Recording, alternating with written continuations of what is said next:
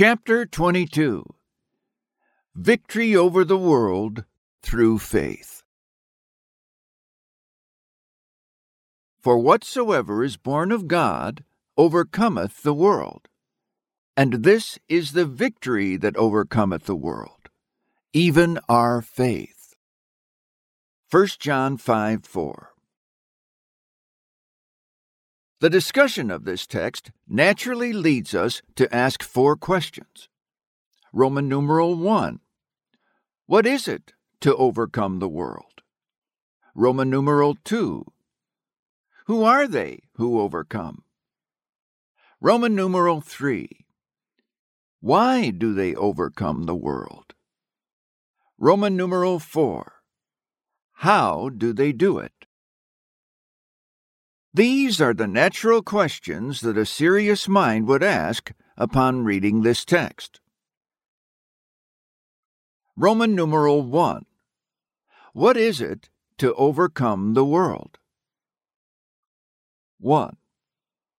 To overcome the world is to get above the spirit of covetousness that possesses the people of the world. The spirit of the world is eminently the spirit of covetousness. It is a greediness after the things of the world. Some worldly people covet one thing, and some another. But all classes of worldly people are living in the spirit of covetousness in some of its forms. This spirit has supreme possession of their minds. The first thing in overcoming the world is that the spirit of covetousness in respect to worldly things and objects must be overcome. The person who does not overcome this spirit of rushing and scrambling after the good that this world offers has by no means overcome it. 2. Overcoming the world implies rising above its attraction. When a person has overcome the world, his thoughts are no longer absorbed and swallowed up with worldly things. A person certainly does not overcome the world unless he gets above being preoccupied and absorbed with its concerns.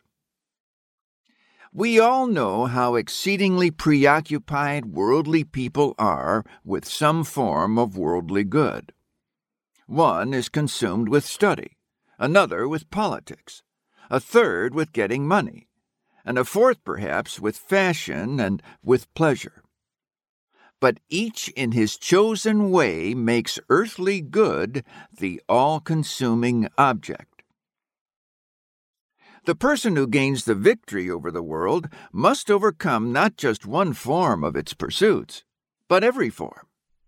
He must overcome the world itself and all that it has to present as an attraction to the human heart. 3. Overcoming the world implies overcoming the fear of the world. It is a sad fact that most people, and indeed all people of worldly character, have so much regard to public opinion that they dare not act according to the dictates of their consciences when acting in such a way would incur the popular disapproval. One person is afraid that his business might suffer if his course runs counter to public opinion. Another is afraid that standing up for the truth will injure his reputation, and he strangely imagines and tries to believe that supporting an unpopular truth will diminish and possibly destroy his good influence, as if anyone could exert a good influence in any possible way besides maintaining the truth. It must be admitted that great multitudes of people are under this influence of fearing the world, yet many of them are not aware of this fact. If you or they could thoroughly state the reasons of their reluctance in duty, fear of the world would be found among the main reasons. Their fear of the world's displeasure is so much stronger than their fear of God's displeasure that they are completely enslaved by it. Who does not know that some ministers dare not preach what they know is true? and even what they know is important truth, afraid that they would offend some people whose good opinion they seek to retain. The institution might be weak, and the favor of some rich person in it seems indispensable to its very existence. Therefore, the fear of these rich people is continually before their eyes when they write a sermon, or preach, or are called to take a stand in favor of any truth or cause that may be unpopular with people of more wealth than piety or conscience. This bondage to a man is sad. Too many gospel ministers are so troubled by it that their overall policy is virtually renouncing Christ and serving the world. Overcoming the world means to completely overcome this bondage to men. 4. Overcoming the world implies overcoming a state of worldly concern. You know there is a great state of care and concern that is common and almost universal among worldly people.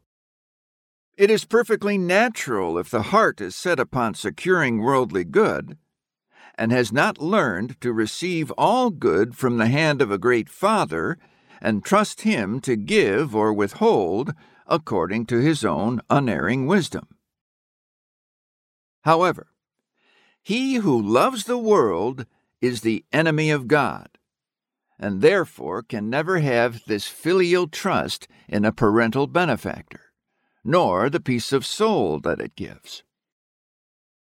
This is why worldly people are almost always in a high state of anxiety for fear that their worldly plans would fail.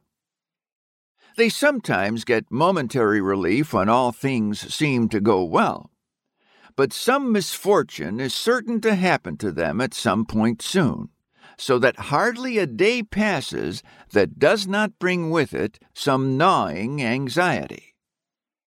Their hearts are like the troubled sea that cannot rest, whose waters stir up mire and dirt.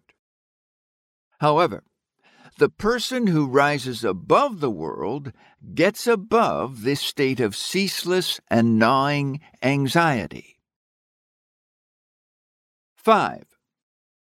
The victory under consideration implies that we cease to be enslaved and in bondage to the world in any of its forms.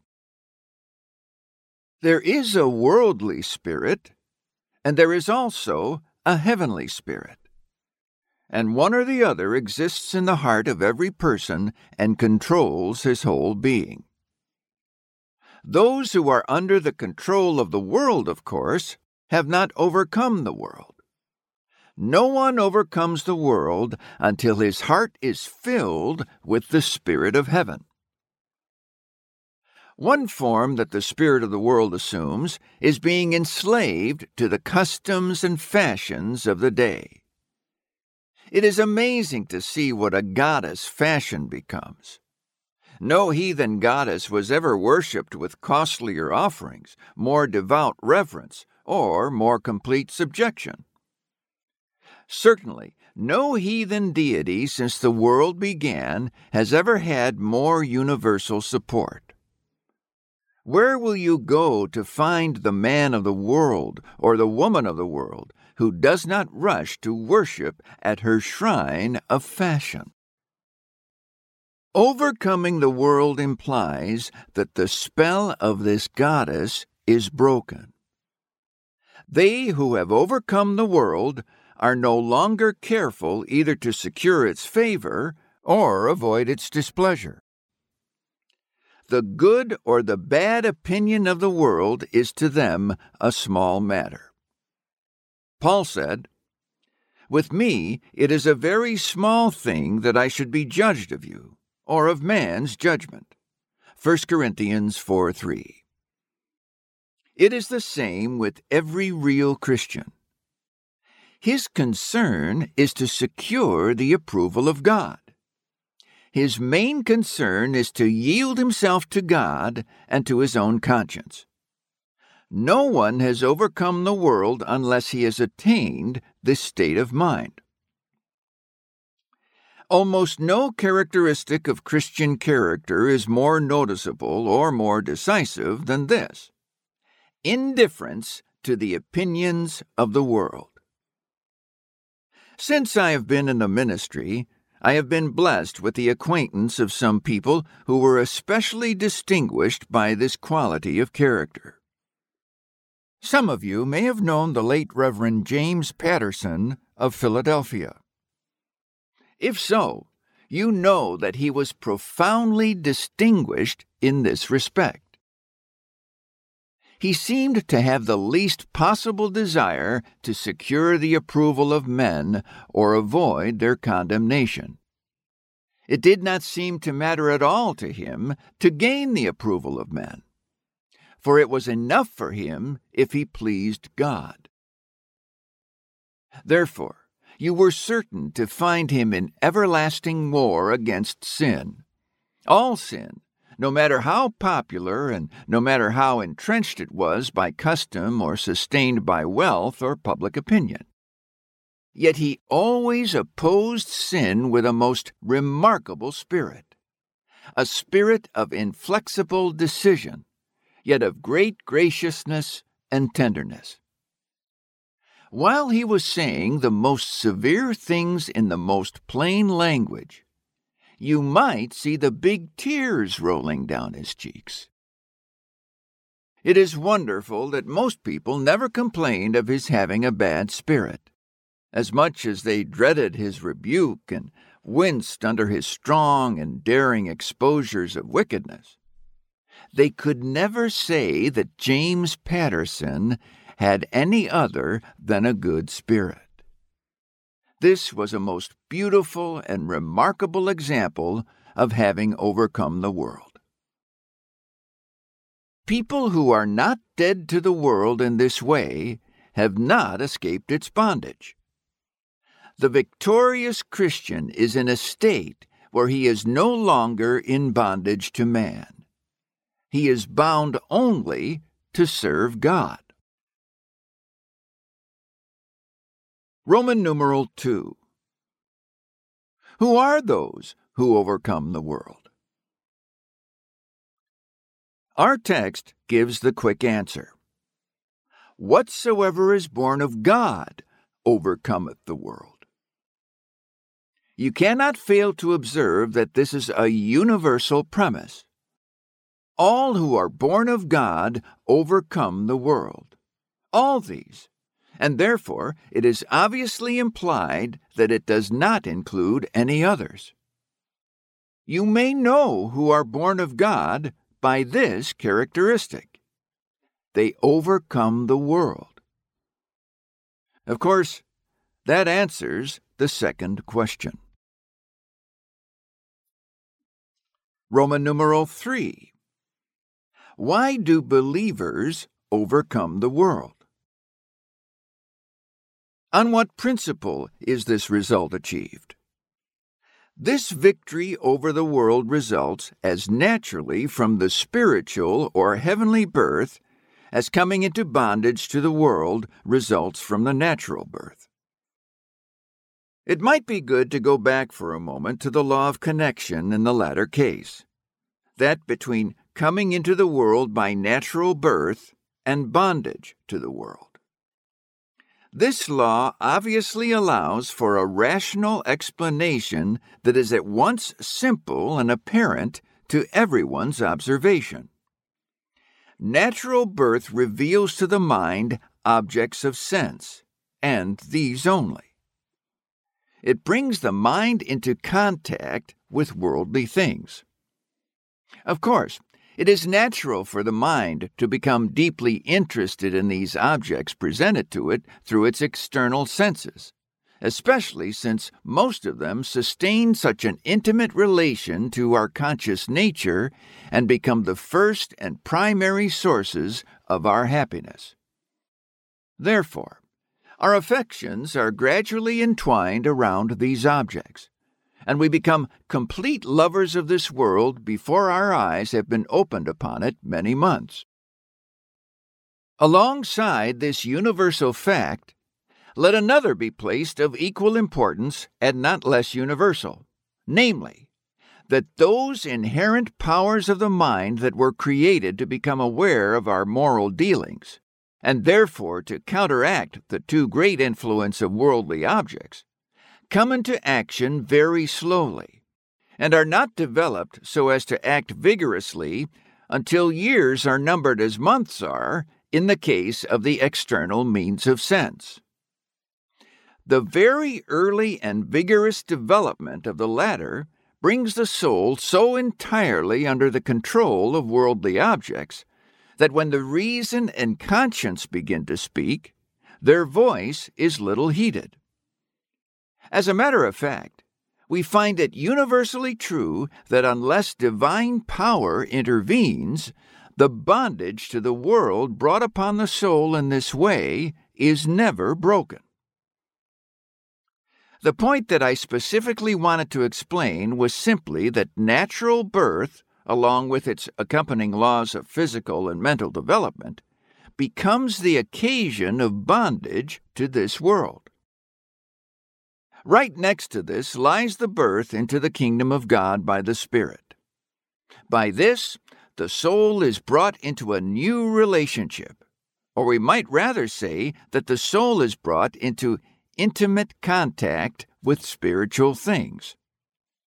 The Spirit of God seems to guide the soul into the spiritual world in a manner strictly similar to the result of the natural birth upon our physical being. The great truths of the spiritual world are opened to our view through the illumination of the Spirit of God. We seem to see with new eyes and to have a new world of spiritual objects around us. As in regard to natural objects, which people not only speculate about but realize them, so it is in the case of spiritual children, in which spiritual things become not merely matters of speculation, but also full and practical realization. When God reveals Himself to the mind, spiritual things are seen in their real light and are viewed as realities. Consequently, when spiritual objects are thus revealed to the mind and believed, they will especially interest that mind. Our mental makeup is such that when the truth of God is completely understood, it cannot fail to interest us. If these truths were clearly revealed to the wickedest man on earth, so that he would understand them as realities, it could not fail to stir up his soul to most intense action. He might hate the light, and he might stubbornly resist the claims of God upon his heart. But he could not fail to feel a thrilling interest in truths that so firmly take hold of the great and fundamental things of human well-being.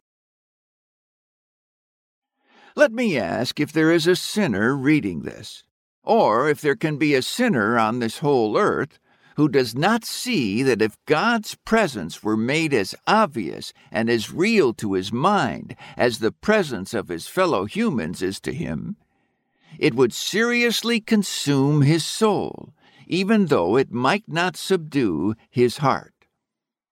This revelation of God's presence and character might not convert him, but it would, at least for the time being, deaden his attention to the world.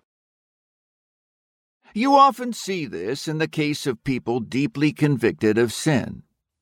You have undoubtedly seen people so fearfully convicted of sin that they cared nothing at all for their food or clothing.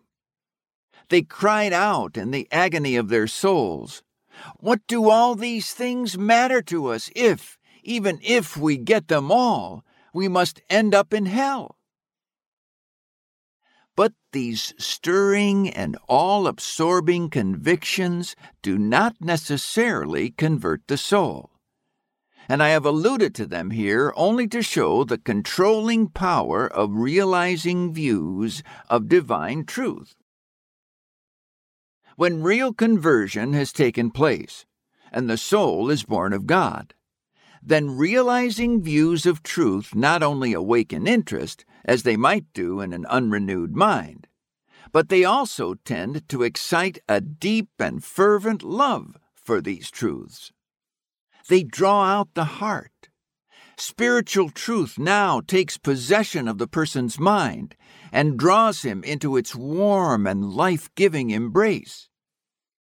Previously, error, falsehood, and death had drawn him under their power. But now, the Spirit of God draws him into the very embrace of God. Now he is begotten of God and breathes the spirit of sonship. Now, according to the Bible, the seed of God remains in him. 1 John 3:9.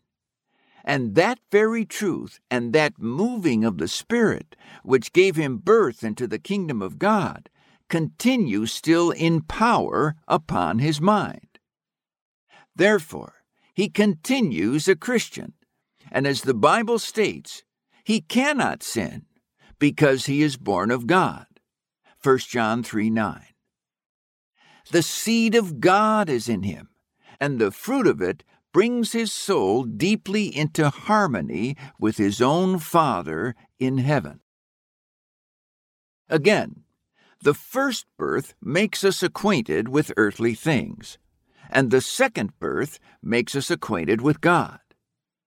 The first with the finite, the second with the infinite. The first with things correlated to our carnal nature, the second with those great things that stand connected with our spiritual nature. Things so lovely and so glorious as to overcome all the entrapments of the world. The first birth brings about a worldly nature, and the second a heavenly. Under the first, the mind is brought into a snare, while under the second, it is delivered from that snare. Under the first, the conversation is earthly. Under the second, our conversation is in heaven. Philippians 3:20. Roman numeral 4. How is this victory over the world achieved? The great power is the Holy Spirit. Without him, no good result is ever achieved in the Christian's heart or life. The text, you notice, says, "This is the victory that overcometh the world, even our faith." The question might be raised, does this mean that faith of itself overcomes the world? Or is the meaning that we overcome by or through our faith? Without a doubt, the latter is the precise meaning. Believing in God and having impressions of His truth and character made upon our mind by the Holy Spirit given to those who truly believe, we gain the victory over the world. Faith implies three things. 1. Perception of truth. 2. An interest in it. And 3.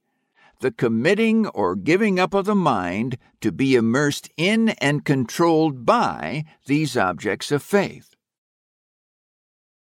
Perception of the truth must come first in order, for there can be no belief of unknown and unperceived truth.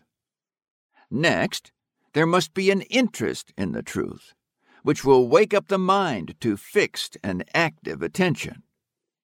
Third, there must be a voluntary committing of the mind to the control of truth.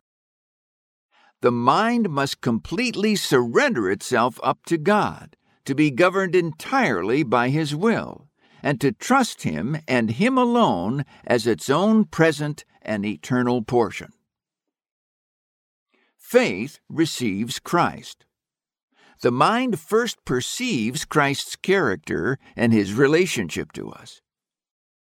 It sees what He does for us, and then, deeply feeling its own need of such a Savior and of such a work wrought in and for us as Jesus alone can do, It goes forth to receive and embrace Jesus as its own Savior.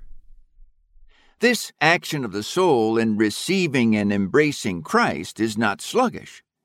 It is not a state of lethargic spirituality. No, for it involves the soul's most strenuous activity. This committing of the soul must become a glorious, living, energizing principle, with the mind not only perceiving, but yielding itself up with the most fervent intensity to be Christ's and to receive all the benefits of His salvation into our own souls. Faith also receives Christ into the soul as King. In all His dealings, to rule over the whole being, to have our heart's supreme confidence and affection, to receive the entire devotion of our obedience and adoration, and to rule over us and fulfill all the functions of Supreme King over our whole moral being. Within our very souls, we receive Christ to live and empower there, to reign forever there, as on His own rightful throne. Many people seem to stop short of this entire and complete commitment of their whole soul to Christ. They might stop short with merely perceiving the truth, satisfied and pleased that they have learned the doctrine of the gospel. Some might go one step further and stop with being interested, with having their feelings stirred up by the great things of the gospel, thus going only to the second stage. Maybe they seem to take faith, but not Christ. They resolve to believe, but after that, they do not warmly and with all their heart welcome Christ Himself into the soul. All these different steps stop short of really taking hold of Christ. None of them result in gaining the victory over the world. The true Bible doctrine of faith represents Christ as coming into the very soul. Behold, I stand at the door and knock. If any man hear my voice and open the door, I will come into him and will sup with him, and he with me. Revelation 3:20. What could more forcibly and beautifully teach the doctrine that Christ is introduced by faith into the very soul of the believer to dwell there by His gracious presence? Since my mind was first drawn to the subject, I have been amazed to see how long I have been in a blind state of understanding in respect to this particular view of faith. For a long time I had scarcely seen it, but now I see it beaming forth in lines of glory on almost every page of the Bible. The Bible seems to blaze with this glorious truth. Christ in the soul, the hope of glory. Colossians 1:27. God, Christ, dwelling in our bodies as in a temple. 1 Corinthians 6:19. I am amazed that a truth so rich and so blessed would have been seen so dimly when the Bible reveals it so clearly. Christ received into the very soul by faith, and thus brought into the nearest possible relationship to our heart and life. Christ Himself becoming the all-sustaining power within us, and thus securing the victory over the world. Christ living and empowering in our hearts. This is the great central truth in the plan of sanctification, and no Christian should fail to understand this as he values the victory over the world and the living communion of the soul with its Maker. Remarks. 1. It is in the very nature of the case impossible that if faith receives Christ into the soul, it would not overcome the world. If the new birth actually brings the mind into this new state and brings Christ into the soul, then of course Christ will reign in that soul.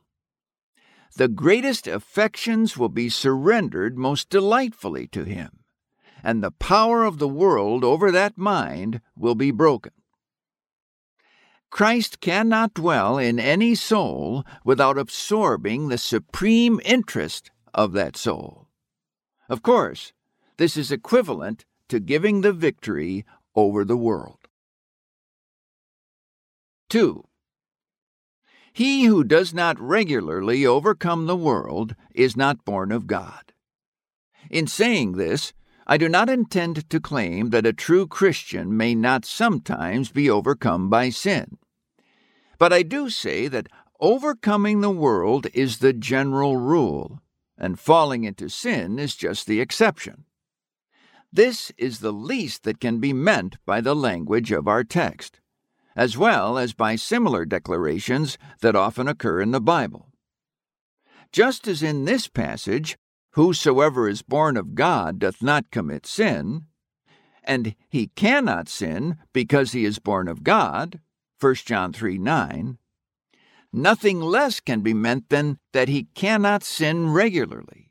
He cannot make sinning his business. And if he can sin at all, it is only occasionally and aside from the general course of his life.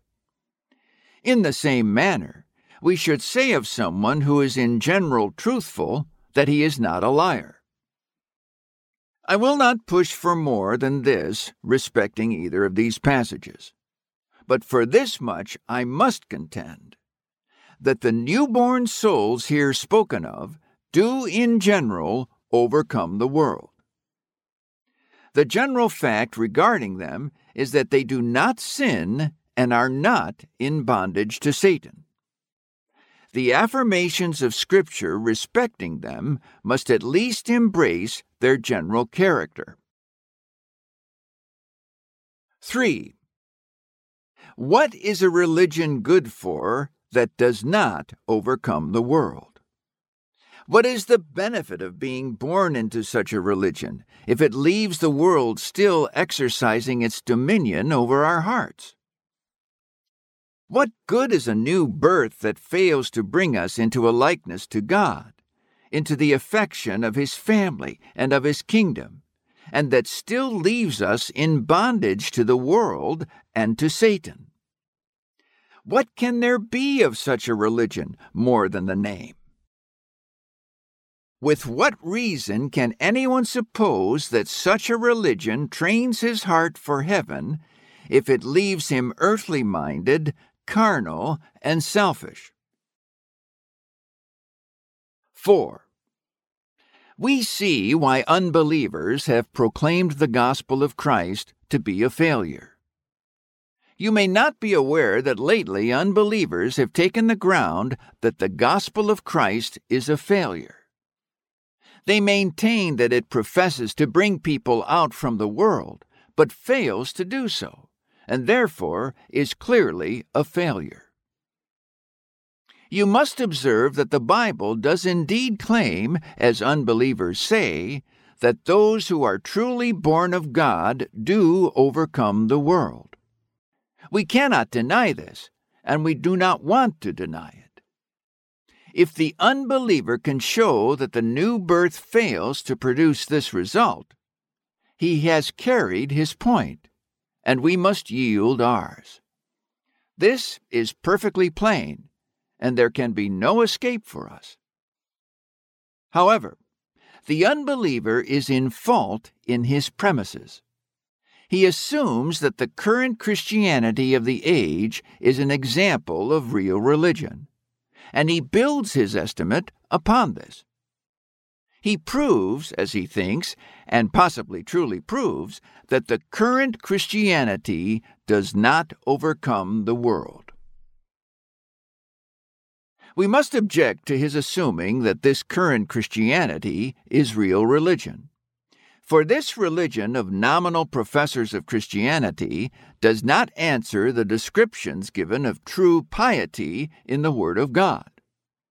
Moreover, If this current type of religion were all that the gospel and the divine spirit can do for lost man, then we might as well give up the point in controversy with the unbeliever. For such a religion could not give us much evidence of coming from God, and would be of very little value to man, so little as hardly to be worth contending for. Certainly, if we must accept the professedly Christian world as Bible Christians, who would not be ashamed and perplexed in attempting to confront the unbeliever, we know only too well that the great multitude of professed Christians do not overcome the world, and we would be quickly disconcerted if we were to maintain that they do. Those professed Christians themselves know that they do not overcome the world. Of course, they could not testify concerning themselves that in their own case the power of the gospel is demonstrated. In view of facts like these, I have often been astonished to see ministers trying to persuade their people that they are really converted, trying to calm their fears and support their uncertain hopes. What a vain effort! It would seem that those same ministers must know that they themselves do not overcome the world, and they must equally well know that their people do not. How fatal, then, to the soul must be such efforts to heal the hurt of God's professed people slightly, saying, "Peace, peace," when there is no peace. Jeremiah 6:14 and 8:11. Let us get to the bottom of this matter, asking, do the great majority of professed Christians really overcome the world? It is a fact beyond question that with them the things of this world are the realities, and the things of God are mere theories. Who does not know that this is the real state of large multitudes in the nominal church? Let the searching inquiry run through you now. What are those things that set your soul on fire, that stir up your warmest emotions and deeply stir your heart? Are these the things of earth or the things of heaven? Are they the things of time or the things of eternity? Are they the things of self or the things of God? How is it when you enter your private place to pray? Do you go there to seek and find God? Do you in fact find there a present God? And do you hold communion there as a friend with a friend? How is this? You should certainly know that if your condition is such that spiritual things are mere theories and opinions, then you are entirely worldly and nothing more. It would be blatant absurdity and falsehood to call you spiritually minded, and for you to consider yourself spiritual would be the most fatal and foolish self-deception. You give none of the appropriate proofs of being born of God. Your condition is not that of one who is personally acquainted with God and who loves Him personally with supreme affection.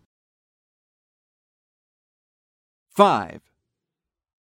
Until we can put away from the minds of people that common error that the current Christianity of the Church is true Christianity, we can make only little progress in converting the world. In the first place, we cannot save the Church itself from bondage to the world in this life, nor from the dreadful doom of the hypocrite in the next. We cannot unite and arm the Church in vigorous assault upon Satan's kingdom, so that the world may be converted to God. We cannot even convince intelligent people of the world that our religion is from God and that it brings to fallen people a remedy for their depravity. If the common Christianity of the age is the best that can be, and this does not give people victory over the world, what is it good for? And if it really is of little worth or of no value at all, how can we hope to make thinking people esteem it as of great value? 6. There are only a very few unbelievers who are as much as in the dark as they claim to be on these points. There are very few of that class of people who are not acquainted with some humble Christians whose lives commend Christianity and condemn their own ungodliness. Of course, they know the truth, that there is a reality in the religion of the Bible, and they blind their own eyes selfishly and most foolishly when they try to believe that the religion of the Bible is a failure and that the Bible is therefore not true. Deep in their hearts lies the conviction that here and there are people who are real Christians, who overcome the world and live by a faith unknown to themselves. In how many cases does God set some burning examples of Christian life before those wicked, skeptical people to rebuke them for their sin and their skepticism? This might even be their own wife or their children, their neighbors or their employees. By such means, the truth is lodged in their minds, and God has a witness for himself in their consciences. I might have mentioned before a fact that occurred in the South, and was told to me by a minister of the gospel who was acquainted with the circumstances of the case. There resided in that region a very worldly and a most ungodly man who held a large slave property and was also much inclined to horse racing. Unmindful of all religion and admittedly an unbeliever, he fully embraced every evil inclination.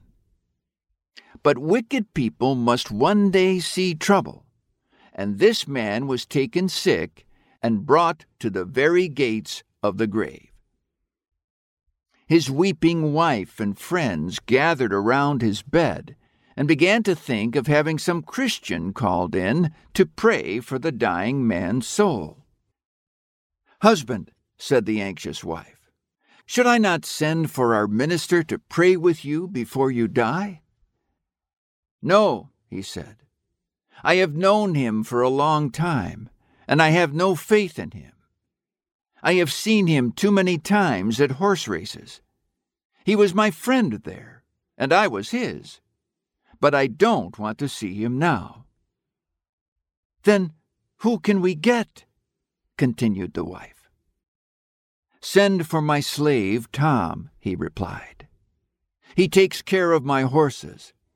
I have often overheard him praying, and I know he can pray. Besides, I have watched his life and his character, and I never saw anything in him inconsistent with Christian character. Call him in. I would be glad to hear him pray." Tom entered slowly and modestly, dropped his head at the door, and looked at his sick and dying master. "Tom," said the dying skeptic, "do you ever pray? Do you know how to pray? Can you pray for your dying master and forgive him?" "Oh, yes, with all my heart," Tom said. And he dropped to his knees and poured out a prayer for his soul. The moral of this story is obvious. Place the skeptic on his dying bed. Let that solemn hour arrive and the inner convictions of his heart be revealed. And he knows of at least one person who is a real Christian. He knows one person whose prayers he values more than all the friendship of all his former associates. He knows now that there is such a thing as Christianity, and yet you cannot think that he has never known this before. No, he knew just as much before, but an honest hour has brought the inner convictions of his soul to light. Unbelievers generally know more than they have honesty enough to admit. 7. The great error of those who profess Christianity but are not born of God is that they are trying to be Christians without being born of God. They need to have that done to them what is said of Adam, that God breathed into him the breath of life, and he became a living soul. Genesis 2:7.